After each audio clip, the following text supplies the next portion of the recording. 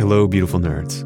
This is the start of the Radiotopia annual fund drive, and 99% Invisible and Radiotopia need your support. Every year at this time, I look back at the things we made and marvel at what we can do when we all pitch in together. We sent Avery to Finland to connect skateboarding to curvy pools. We produced another live story song with John Moellum and members of the Decemberists that we performed on stage with many of the other Radiotopia shows. I think we've done our best work as a show, but also Radiotopia has expanded in ways I never could have imagined. After a worldwide call for proposals, it was the donors of Radiotopia who helped us choose the show Ear Hustle, produced out of San Quentin Prison. And I was skeptical of this because I've done some reporting in prisons and it's notoriously difficult and it's easy for one person in authority to end it all with one word. But we had faith because our backers said that Ear Hustle was what they wanted to hear from Radiotopia. And I'm so glad we had their voice when we were deciding, because that show couldn't exist anywhere else. And I'm so proud that we are a part of it. We are brave because you make us brave. We are bold because 13,000 people give us a little bit of money each month to support bold new ideas.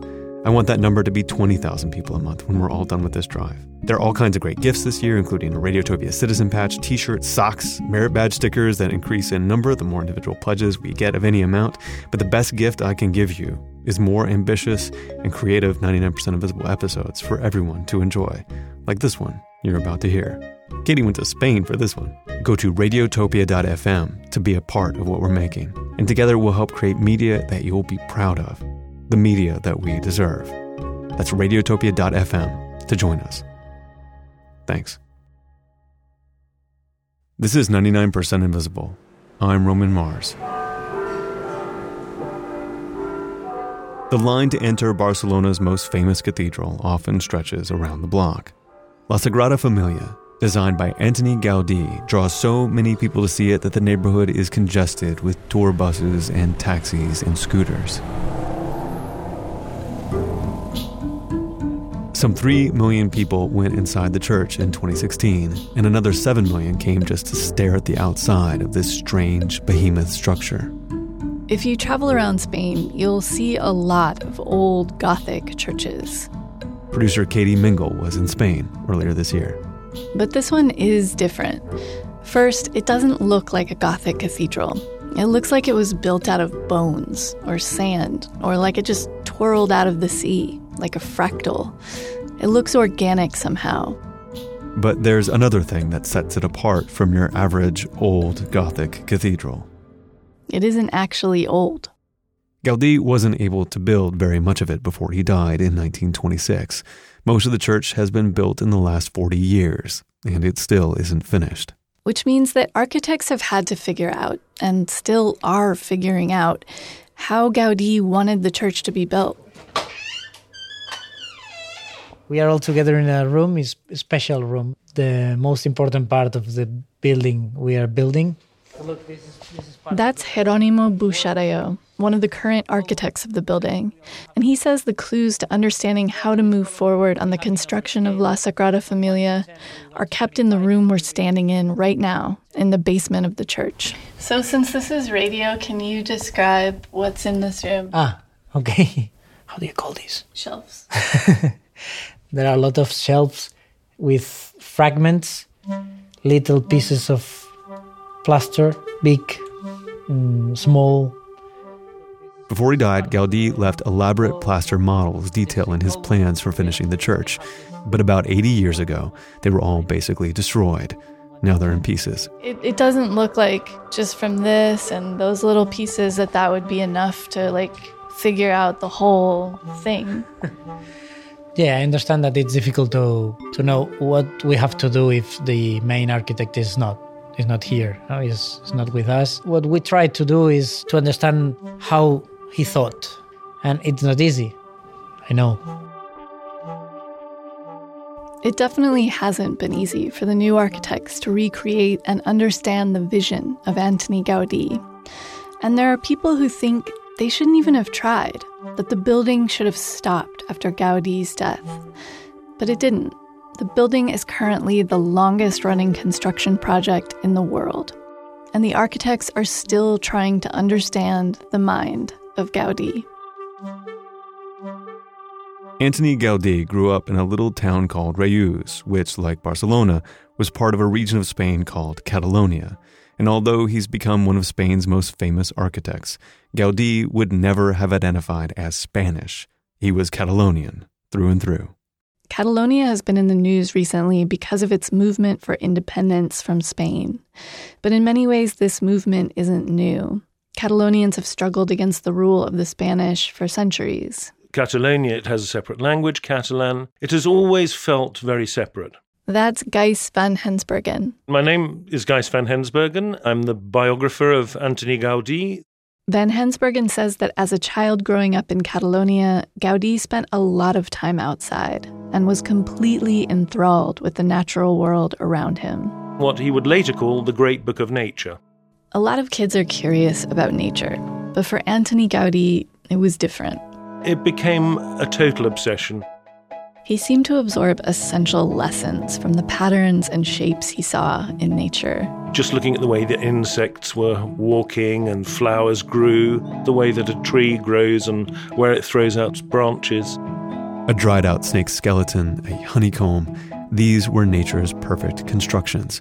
And for Gaudí, a deeply religious Catholic, God was the master architect of these flawless organic structures.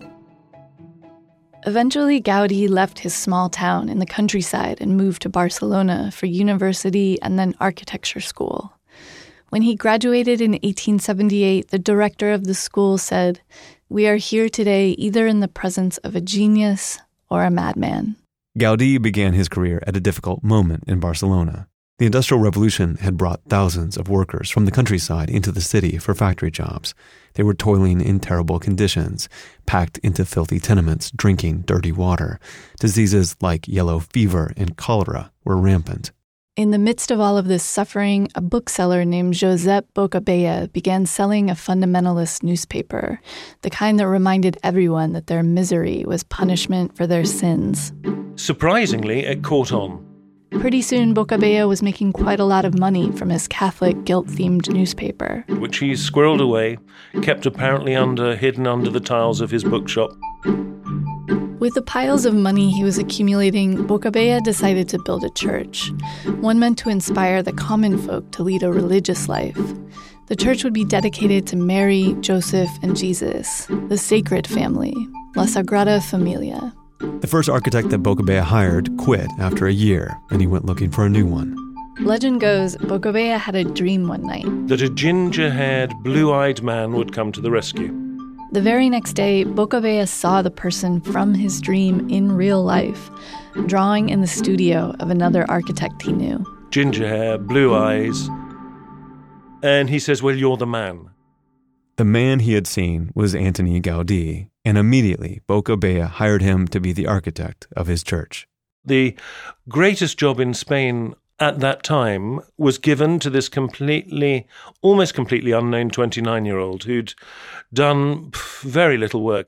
The basic floor plan for La Sagrada Familia had already been laid out by the former architect, and Gaudí would stick with it. The church would be built in the neo-Gothic style, which was popular at the time in Europe. But Gaudí also wanted the church to be something completely unique, inspired by nature and by God. What Gaudí wanted was a building which would actually have the kind of harmonies of the celestial spheres, the idea of that everything has a harmony in nature, and that if you got that right in your building, the building itself would spiritualize you. That said, Gaudí would never allow the building to outshine God's creations. So he set a limit on how tall the church would ever get. He felt that he didn't want to be taller than God's handiwork, and God's handiwork were, of course, the mountains on either side. La Sagrada Familia would be 1 meter, or about 3 feet, shorter than Mount Montjuic in Barcelona, just to keep it humble. In 1883, when Gaudí started work on La Sagrada Familia, his first matter of business was to finish the crypt, which had been started by the previous architect. The crypt is essentially a small church under the bigger church and a place where important people are buried. In fact, Josep Boccabella was buried there when he died in 1892, 9 years after he hired Gaudí. The Sagrada Familia crypt was big enough to hold services in, and this kept everyone happy while Gaudí took his time designing the rest of the building. When Boccabella died, management of the construction passed through various hands. But for Gaudí, there was only one client that really mattered. God is the client, and God is never in a hurry. After the crypt was finished, Gaudí began to build the first big wall of the building, the Nativity facade. He would work on it for the rest of his life, but it was important to him that this facade get done first, because it would be the Bible written in stone, which people, if they couldn't even read or write, they could look at the building and be taught about the values of the Catholic faith. Gaudí was a sculptor as much as an architect, and the wall would be full of stone sculptures depicting biblical scenes. The baptism of Christ, Christ in the workshop with his father, the flight to Egypt with a life-size donkey. The stone sculpture of a donkey in that scene was actually cast in plaster from a real live donkey. It had to be a particular donkey. He wanted a donkey that looked as if it had been through the desert for 40 days. One of Gaudí's workers actually wandered the streets until he found the perfect starving donkey, which he excitedly handed over to Gaudí. He took the donkey and he put the donkey up in a harness. He'd had it chloroformed. And then he cast the whole live donkey. Antoni Gaudí also tried making plaster molds from live human beings. He actually tried to do it with one of his workers, but he almost killed him and decided that maybe that wasn't the best way forward. This all took an incredibly long time, but eventually the wall started to tell a story in stone, and it featured hundreds of celestial and earthly creatures. Little snails crawling all over it and tortoises. The facade became crowded and cluttered and teeming with life. Kind of almost swampish kind of quality of the stone, oozing, kind of organic shaping of the building. It was very unusual, very extraordinary. Antoni Gaudí was slowly building a Catholic church, but not everyone was convinced that Catholicism had anything of value to offer the average working citizen.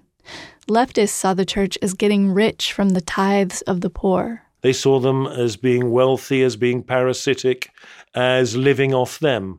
Communism, socialism, and anarchism were taking hold in other parts of the world, and in Spain, these leftist parties thought they could offer the struggling worker a better life. Conflict between leftists and the state and leftists and the church were a constant.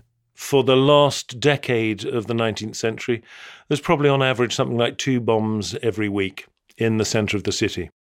Throughout the years, Gaudí worked on other architecture projects in Barcelona. His work is peppered all over the city.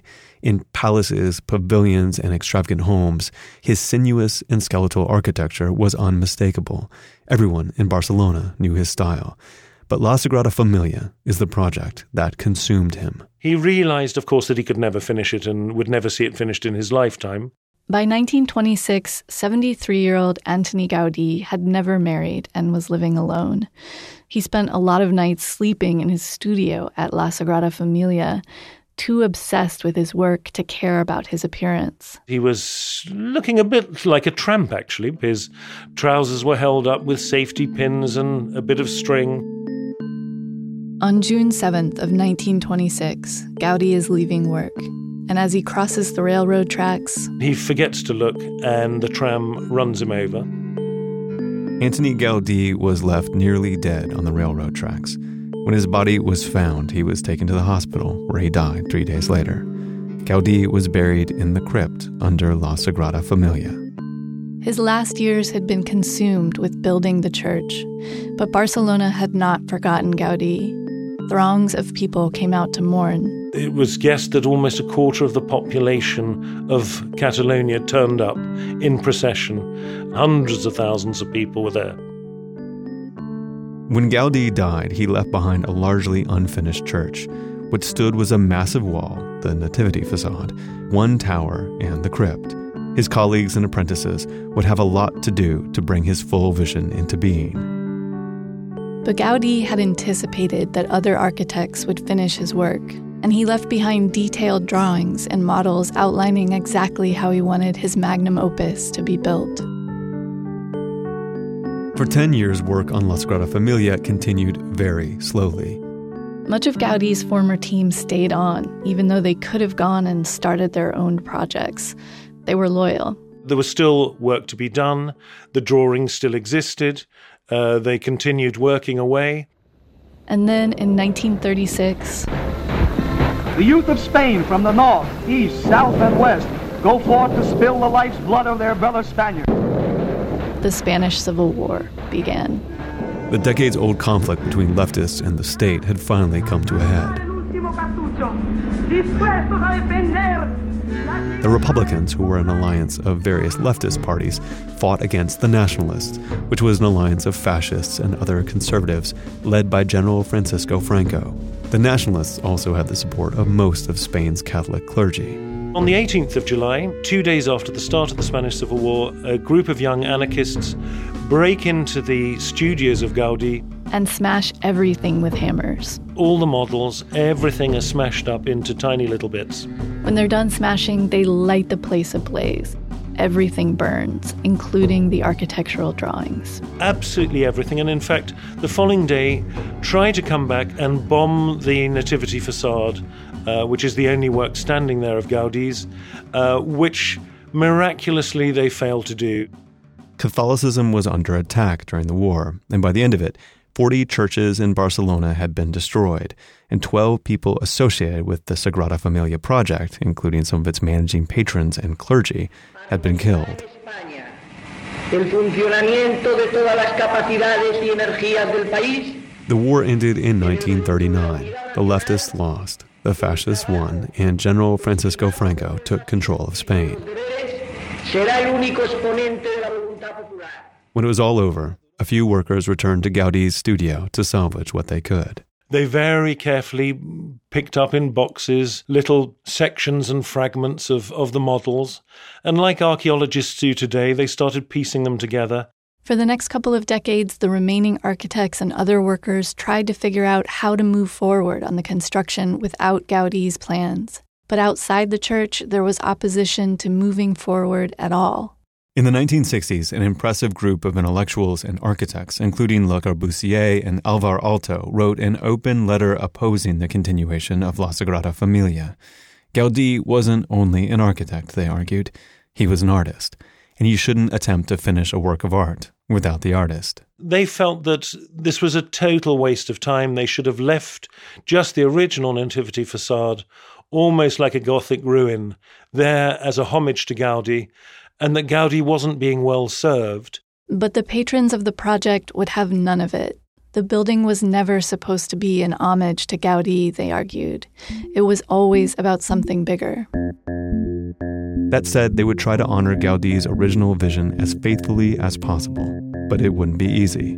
The models and drawings had been the roadmap for how to move forward on the construction, and they were burned and smashed to pieces.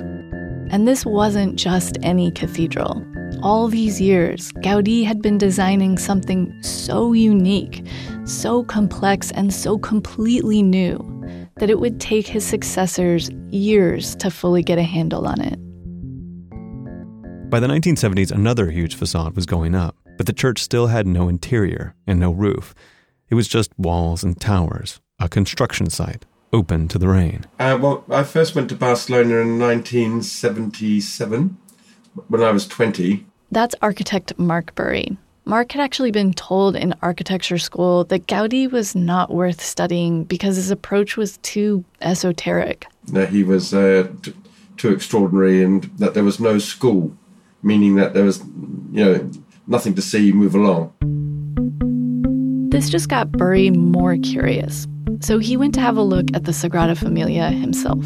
And by complete accident, I ended up meeting the two 90-year-old architects who were directing the project, and they had been young architects listening to Gaudí explaining his latest discoveries when they were students. The old architects were ready to move on to the interior of the building, but they didn't exactly know how to do it.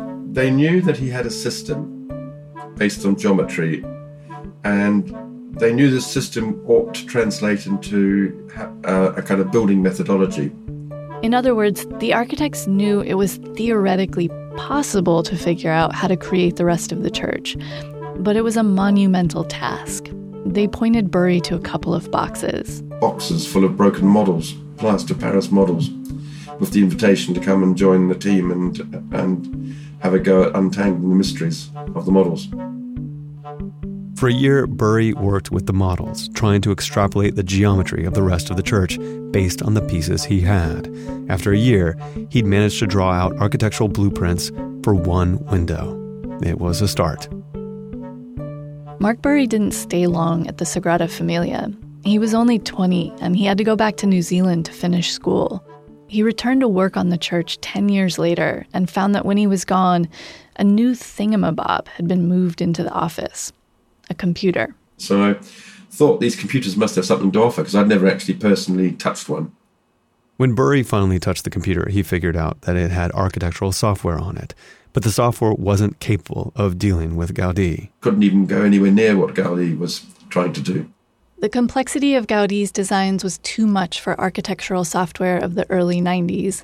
Bury wondered if there was anyone else who designed with similar geometric complexity. And finally, he landed on it. People who design airplanes. He started using aeronautical software to figure out an architectural strategy for the interior of the church. And because I had this very sophisticated software, by accident I discovered parametric design. So we were working parametrically from 1991. Parametric design uses computer algorithms to allow you to plug in different variables and see what the end result is each time you change something. Mark Bury was one of the first architects to use computers to design this way, though he eventually figured out that Frank Gehry's team had also started using aeronautical software to bring Gehry's strangely shaped, curvaceous buildings into being. Every year I would go through LA and visit Frank's office and talk to the technical team and compare notes. Eventually, Gehry Technologies, with help from Mark Bury, went on to create their own parametric design software, specifically for architects. And by the early 2000s, many of the most exciting new projects in architecture were being done this way. At the forefront of this was a church designed over a century ago by Antoni Gaudí, La Sagrada Familia. So from being this sort of anachronism and interesting but irrelevant, it became actually the lead project in the whole of the digital revolution of architecture. Parametric design allowed Mark Bury and the other architects to move a lot faster on the interior of the church. Without this technology, it's possible there would still be no inside to see. It was only a few years ago, in 2010, that the architects were able to put the finishing touches on the interior. Now people line up around the block to get a glimpse inside. And it really is breathtaking. Partly because of these incredibly tall columns that Gaudí designed that branch out like trees at the top and are capable of carrying a tremendous amount of weight. When people go into that building, I'm not suggesting that it's necessarily always a religious experience, but the shock and surprise of walking in through those doors into this explosion of light. The light pours in through giant stained glass windows. In the afternoon, it's a red-orange light, and in the morning, it's a bluish-green light. And it filters through the huge tree-like columns. You feel like you're in a forest. And you feel very tiny. You feel very small. You feel as if there's a whole kind of universe above you. But the building is still not finished.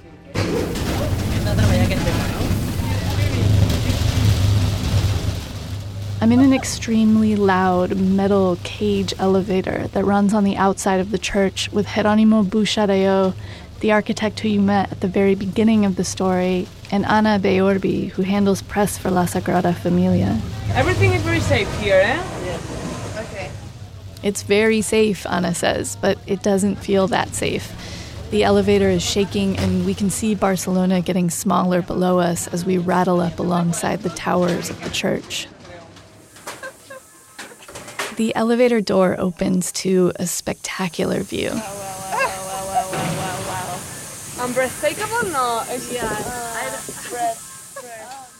We are standing on the top of the Sagrada Familia. We have the parachute over there. Barcelona's city blocks stretch out all around us. To the east, we can see the Mediterranean Sea, and to the south, the mountain that Gaudí promised not to surpass. When the building is finished, there will be 18 towers, including a new one right where I'm standing. This one will be the tallest of all, reaching to 560 feet or 170 meters. Jerónimo is working on designing it right now, and he's using the fragments of Gaudí's plaster models to figure out how to do it. This will be Jesus Christ Tower in the middle, one evangelist and the other four. The architects hope the building will be finished in 2026, on the 100th anniversary of Gaudí's death, but there is still a lot to be done. Meanwhile, some of the neighbors seem fed up with La Sagrada Familia and all of the congestion and tourists it brings to the neighborhood. Sometimes there are little protests against the place, like this one in 2011, where locals chanted, "No more tourist buses."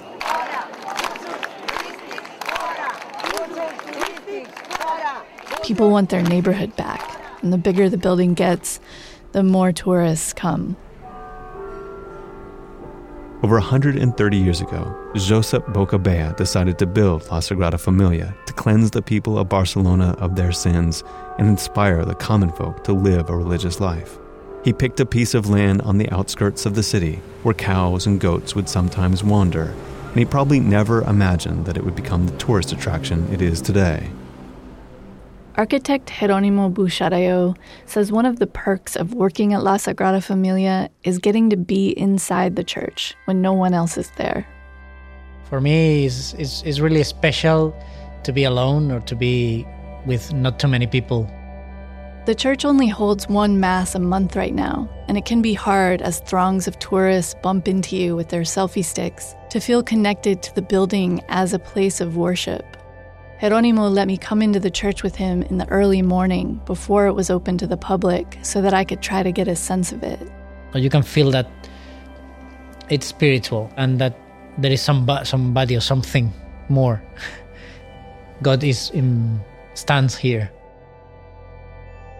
To me, and I'm not a religious person, La Sagrada Familia is not so much a testament to God as it is to humans and what they can create. But Gaudí would dispute that assessment. He once said, "The creation continues incessantly through the media of man. But man does not create. He discovers."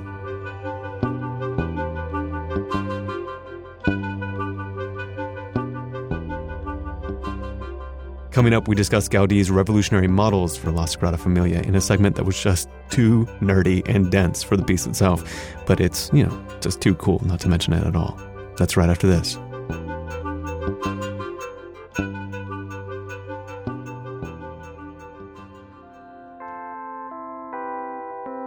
If you didn't pledge at radiotopia.fm already, I forgive you. It'll be okay. There's still time to pause this recording and go to radiotopia.fm to become a part of our collective of podcast pioneers. One of the gifts this year is a set of Scout-style merit badge stickers that reference each show. So, for example, there's a merit badge sticker for 99PI that says Plaque Reader and a criminal badge that says Death Faker. And more of these get unlocked as our community grows. So you pledging any amount gets everyone else who pledges more cool stuff, which, if you're wondering, it's kind of a metaphor for how we do things at Radiotopia. We all pitch in whatever we can, and everyone gets more. You can donate at radiotopia.fm, or if you listen in the Radio Public app, which is part of the PRX family here, you can donate inside the app. Radio Public is a great app for keeping up with your favorite podcasts or discovering new ones through their hand-picked curation. They'll also donate to Radiotopia shows if you listen to us within the app, which, if you really can't spare a dime, it's a good way to support us. So just download and listen inside Radio Public. If you want stickers that we'll give to everyone who pledges, and patches and socks and t-shirts, podcast t-shirts really are the new band t-shirts, you need to go to radiotopia.fm. Thanks. Support for 99% Invisible is provided by MailChimp. MailChimp is the world's largest marketing automation platform. 15 million customers, from small e-commerce shops to big online retailers, use MailChimp to reach customers and grow their business. We use our MailChimp newsletter to tell more stories. This week, we dive even deeper into the possible variations of the W4-2 lane ending traffic sign. If that sounds really esoteric and geeky, it totally is. But once you start getting into it, you will not be able to stop thinking about it. To tell your story to the people who matter most, get started for free at MailChimp.com. MailChimp. Build your brand. Sell more stuff.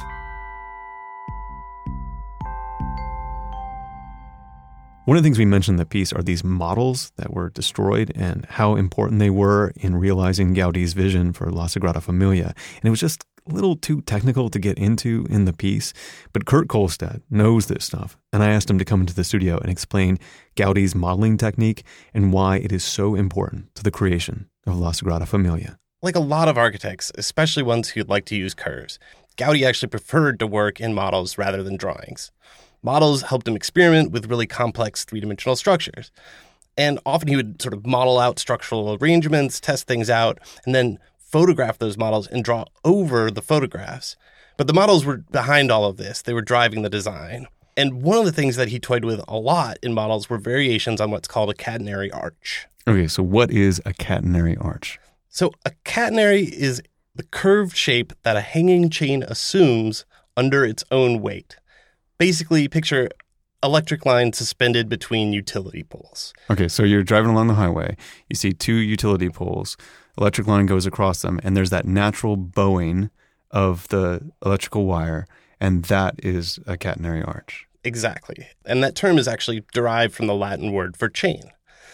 And it was already well known by Gaudí's time that an optimal arch shape could be made by mirroring a catenary curve vertically.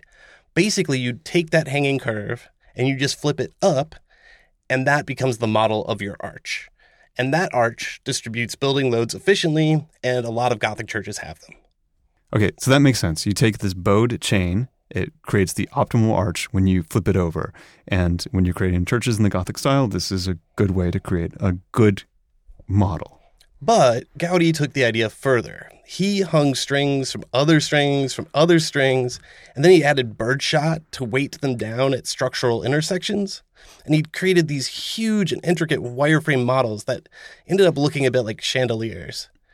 And then Gaudí would use mirrors to flip these vertically and study the shapes they created in order to shape his own elaborate building skeletons. And this sounds a lot like what later architects used software for when they did 3D modeling.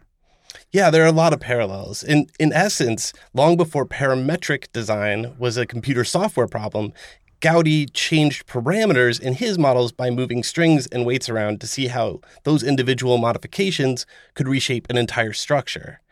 And then a century later, people came along and finally made these digital programs that could mimic what these handmade models had been doing, allowing architects to see how small changes would ripple out through their entire designs. So, you can imagine they would take like a column and just move it around a little bit, and that deforms like all the other shapes of the structure around it. Right. And in software, you do this and, the software cranks along and does its thing. But in Gaudí's time, you would move a weight around and you'd see how the connected set of chains would all kind of deform by adding a little bit of birdshot to one little section. Exactly. And that's amazing. And it looks stunning. Yeah, the results are amazing. And a lot of people, they think Gaudí and they think of these beautiful sculptural scenes and these details he created. But underneath all of that is this really lovely structural logic. And in Sagrada Familia, those details are beautiful, but so is this internal framework of columns and arches and vaults that branches up and out and creates a kind of fractal forest inside. But because Gaudí didn't spend a lot of time teaching or explaining his methods or really writing about his designs, and because his work was so out of sync with like what modernists were trying to do at the time, right, he didn't always get a lot of recognition from the architectural establishment. So he was like a starchitect, but in hiding. Yeah, pretty much. He's that rare starchitect who doesn't spend all of his time bragging about what he does. That's so cool. These models are really stunning. They're amazing to look at. And we have some pictures on our website, correct? Yes, we have a ton of pictures of these models that he made, as well as these, the really beautiful church that they helped create. Very cool. Thank you so much. 99% Invisible was produced this week by Katie Mingle. Mix and tech production by Sharif Youssef. Music by Sean Rial. Kurt Kolstad is the digital director and the one among us who actually went to architecture school. The rest of the staff includes Avery Trufelman, Emmett Fitzgerald, Delaney Hall, Taryn Mazza, and me, Roman Mars. Special thanks to the folks at La Sagrada Familia for spending so much time showing us around. It was a true privilege. For more detail on everything you heard today, check out Gijs van Hensbergen's new book, The Sagrada Familia, Gaudí's Heaven on Earth. We are a project of 91.7 KALW in San Francisco and produced on Radio Row in beautiful downtown Oakland, California. 99% Invisible is part of Radiotopia from PRX, a collective of the best, most innovative shows in all of podcasting. We are supported by the Knight Foundation and our listeners, just like you. If you want to be one of those listener supporters and feel that feeling of being a Radiotopia citizen, which, believe me, it feels amazing, go to radiotopia.fm.